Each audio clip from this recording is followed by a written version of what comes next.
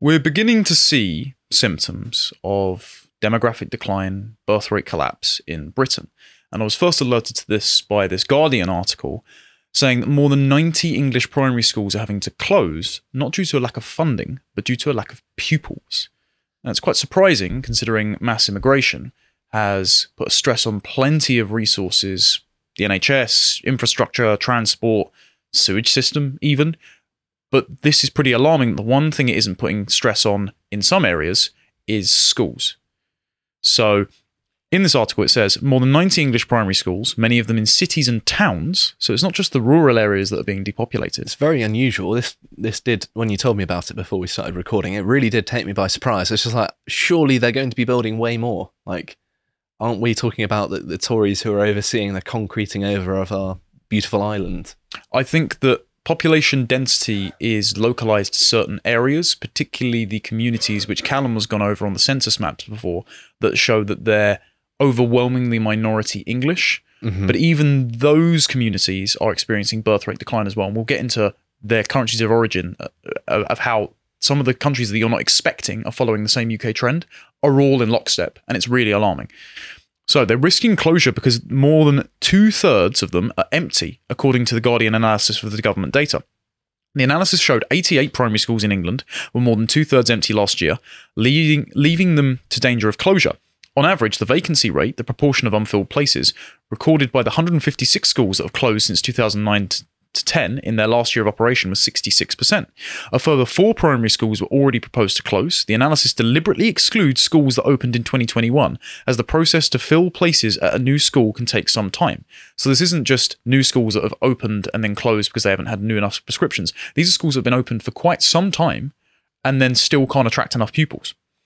And this is, as well, after lockdown. So this was the lockdown baby boom that people would have expected to happen going into nurseries by now, just hasn't manifested. And this is, of course, due to economic pressures, people feeling that they can't buy a house, have a stable job. Inflation is knocking back their family planning by quite a few years.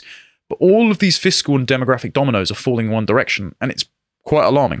Across England, there were more unfilled primary school places than in any year since 2009-2010, the equivalent of 570,000 pupils, or 11.5% of total capacity.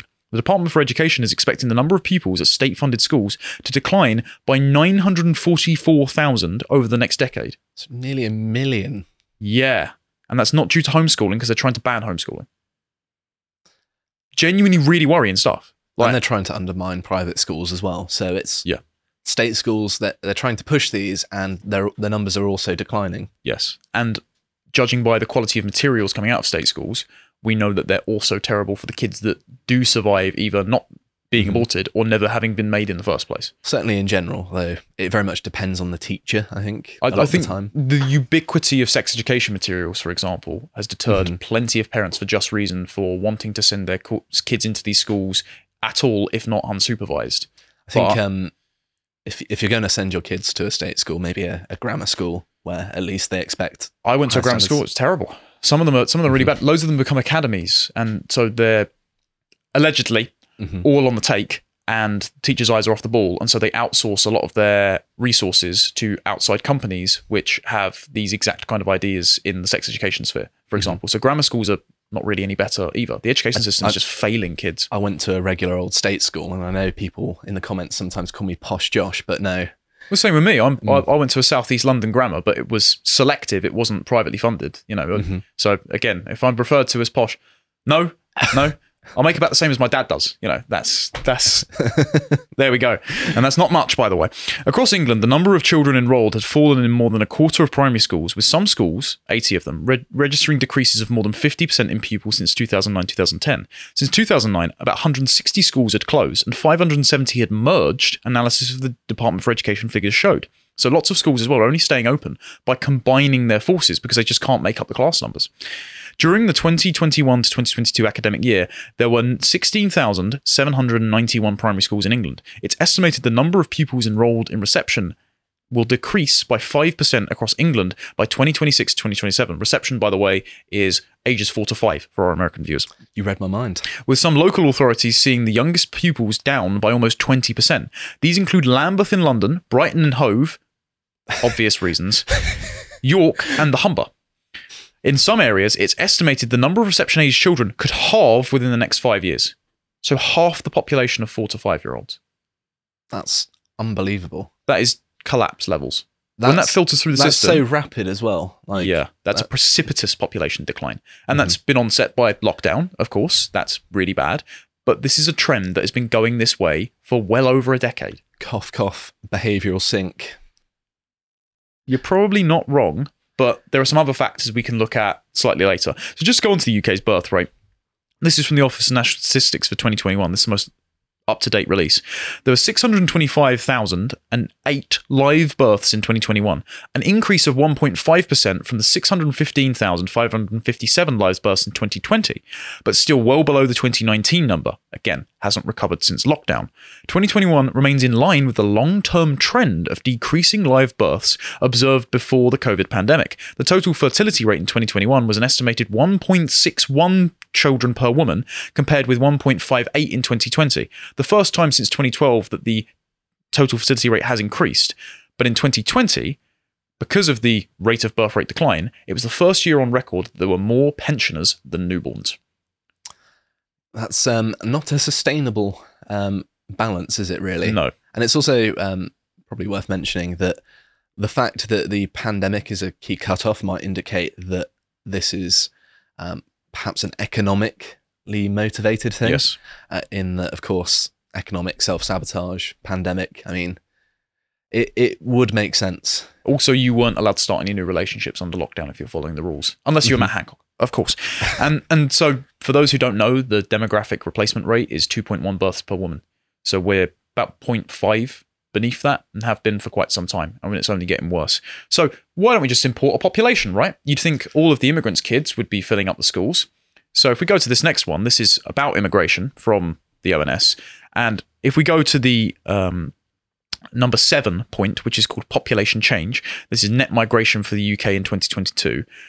In 2022, net migration added to the UK population 606,000 more people arriving long-term than leaving. This is an increase of 118,000 compared with 2021, 488,000, and nearly double that of the pre-coronavirus pandemic levels, with net migration estimated to be 333,000 in 2018. So it's doubled in about 4 years, and it's going to go up to 1 million again, nearly doubling this year net. So net migration in 2022 was attributed to non-EU nationals, 666,000 in 2022, an increase of 164,000 compared with 2021. Now, you'd think that these are the countries with the much higher population density. They have much higher birth rates in sub-Saharan Africa and Asia. India, for example, has just become the largest population country in the world, and Liz Truss was contemplating free movement with India at one point to get a trade deal. That's absolutely insane. It's like an entire subcontinent of... I mean, it's the most populous country in the world now, isn't it? It's well over 1 billion people. Mm-hmm. However, India has the same trend.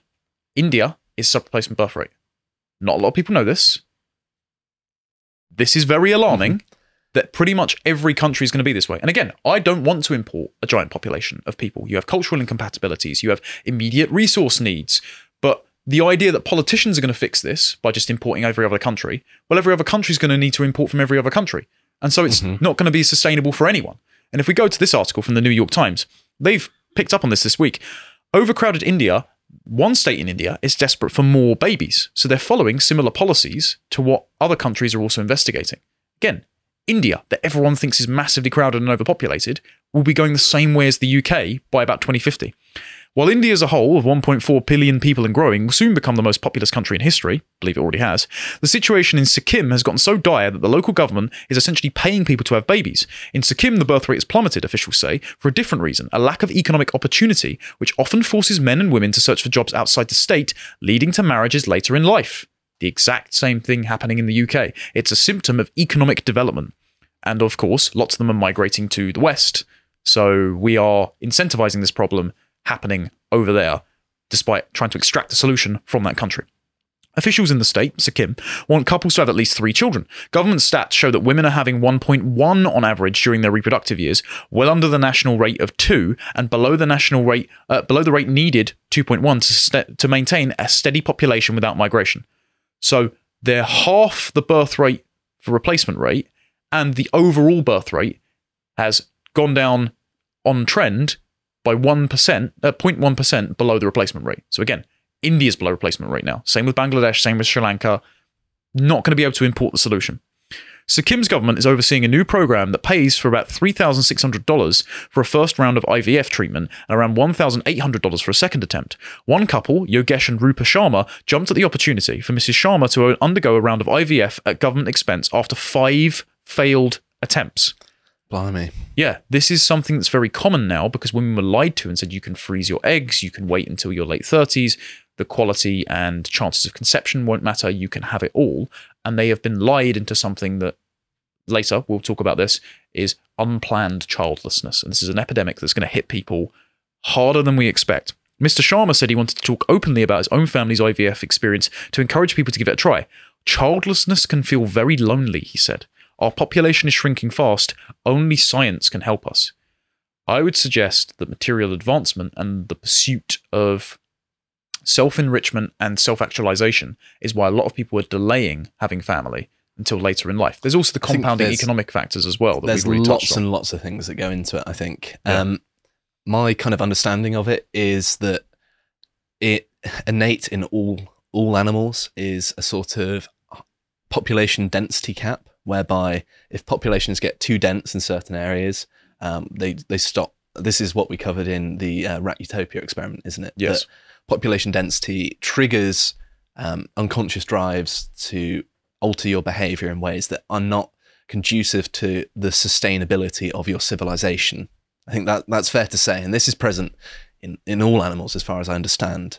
And so it might be that we have created these cities that are hellholes, in my opinion. I think cities are really bad for you psychologically, that are predisposing people not to have children, both for a multitude of different reasons, as well as the innate character of it being dense. So I think human beings are rural creatures. No, I agree. But I would push back on that slightly because you might say that it's a manifestation of an unconscious population cap drive, but it's certainly not a conscious one. And if you pay us £5 a month, you can get access to all of our premium content. If you go onto the next tab, please. This is a free interview that everyone can watch with Stephen Shaw. He is the director of Birth Gap Childless World, a new documentary. The first part is available on YouTube. The other parts I have had the privilege to watch, but they're not available yet because he's working at a distribution deal. Stephen spent 7 years going around the world interviewing people from different countries, demographers, politicians, couples who were childless, women who had reached beyond their childbearing years and wished they had children. And he decided to look at the data, historical and also anecdotal, and understand why people were succumbing to what he calls the pandemic of unplanned childlessness. And he's calculated that by 2050, there's going to be over 800,000 people that have this. And of those people, 10% didn't want to have kids for climate change, for fur babies, whatever narcissistic reason, ideological reason. 10% couldn't have kids because of unforeseen fertility problems. 80% wanted kids but never had them because they didn't find the right partner, didn't defer their career or education in time, and so time just passed them by, or they thought economic factors weren't conducive to having a family even though they really wanted them.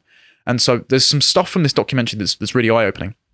He's found that 70% of people now live in countries that have below replacement birth rates.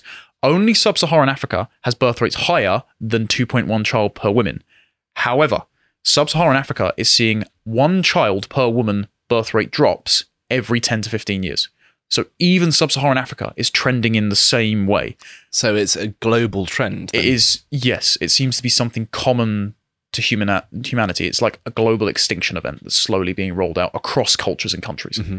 And I don't think it's going to come to an extinction. I think it will drop to some point and then either balance out, or we'll be conscious enough of the problem that we'll do something about it, because we're not going to just sleepwalk into extinction. Well, we currently are. That is massively generational, but yeah, I think, but it's also going to cause a hell of a lot of suffering when the inverse population pyramid realizes that there's no one to pay for the boomer entitlement programs as well. That's very true, yeah. So a lot of people are going to unnecessarily die, as well as lots of people never having been born, and that's terrible. And he found this trend started about the 1970s with the oil crisis that hit Japan very hard, hit Germany and Italy very hard, and since have never recovered. So he does think that the front loading of education in women's fertile years, the focus on career, which is a product of feminism, of course, but also economic factors that have been exacerbated by governments and poor fiscal policy have created conditions which make people averse to starting their families earlier. And because they delay them till later in life,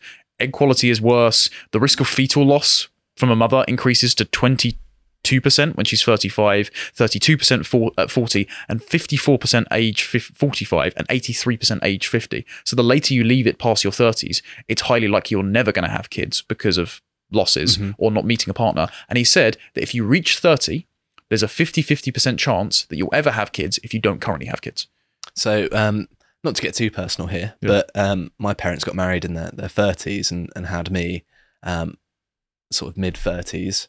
And then when they tried to have a child again, they eventually had to go to adoption. And obviously I'm very grateful for my sister, but you know, they originally tried to have children and it didn't work. And although it can work and it's very individual based, some women can have children well into their 60s, although I wouldn't advise that because, you know, it's more likely that there's going to be health complications. But at the same time, you don't know how likely it is that you're going to have health problems. You can kind of tell based on family history, because of course, a lot of this can be heritable, but not necessarily, because sometimes people get conditions that simply can't be planned for. And it's very unfortunate, very tragic. And I have heard plenty of stories of women who've really been trying to have children and they haven't, and it's really destroyed their self-esteem, their meaning in life, basically.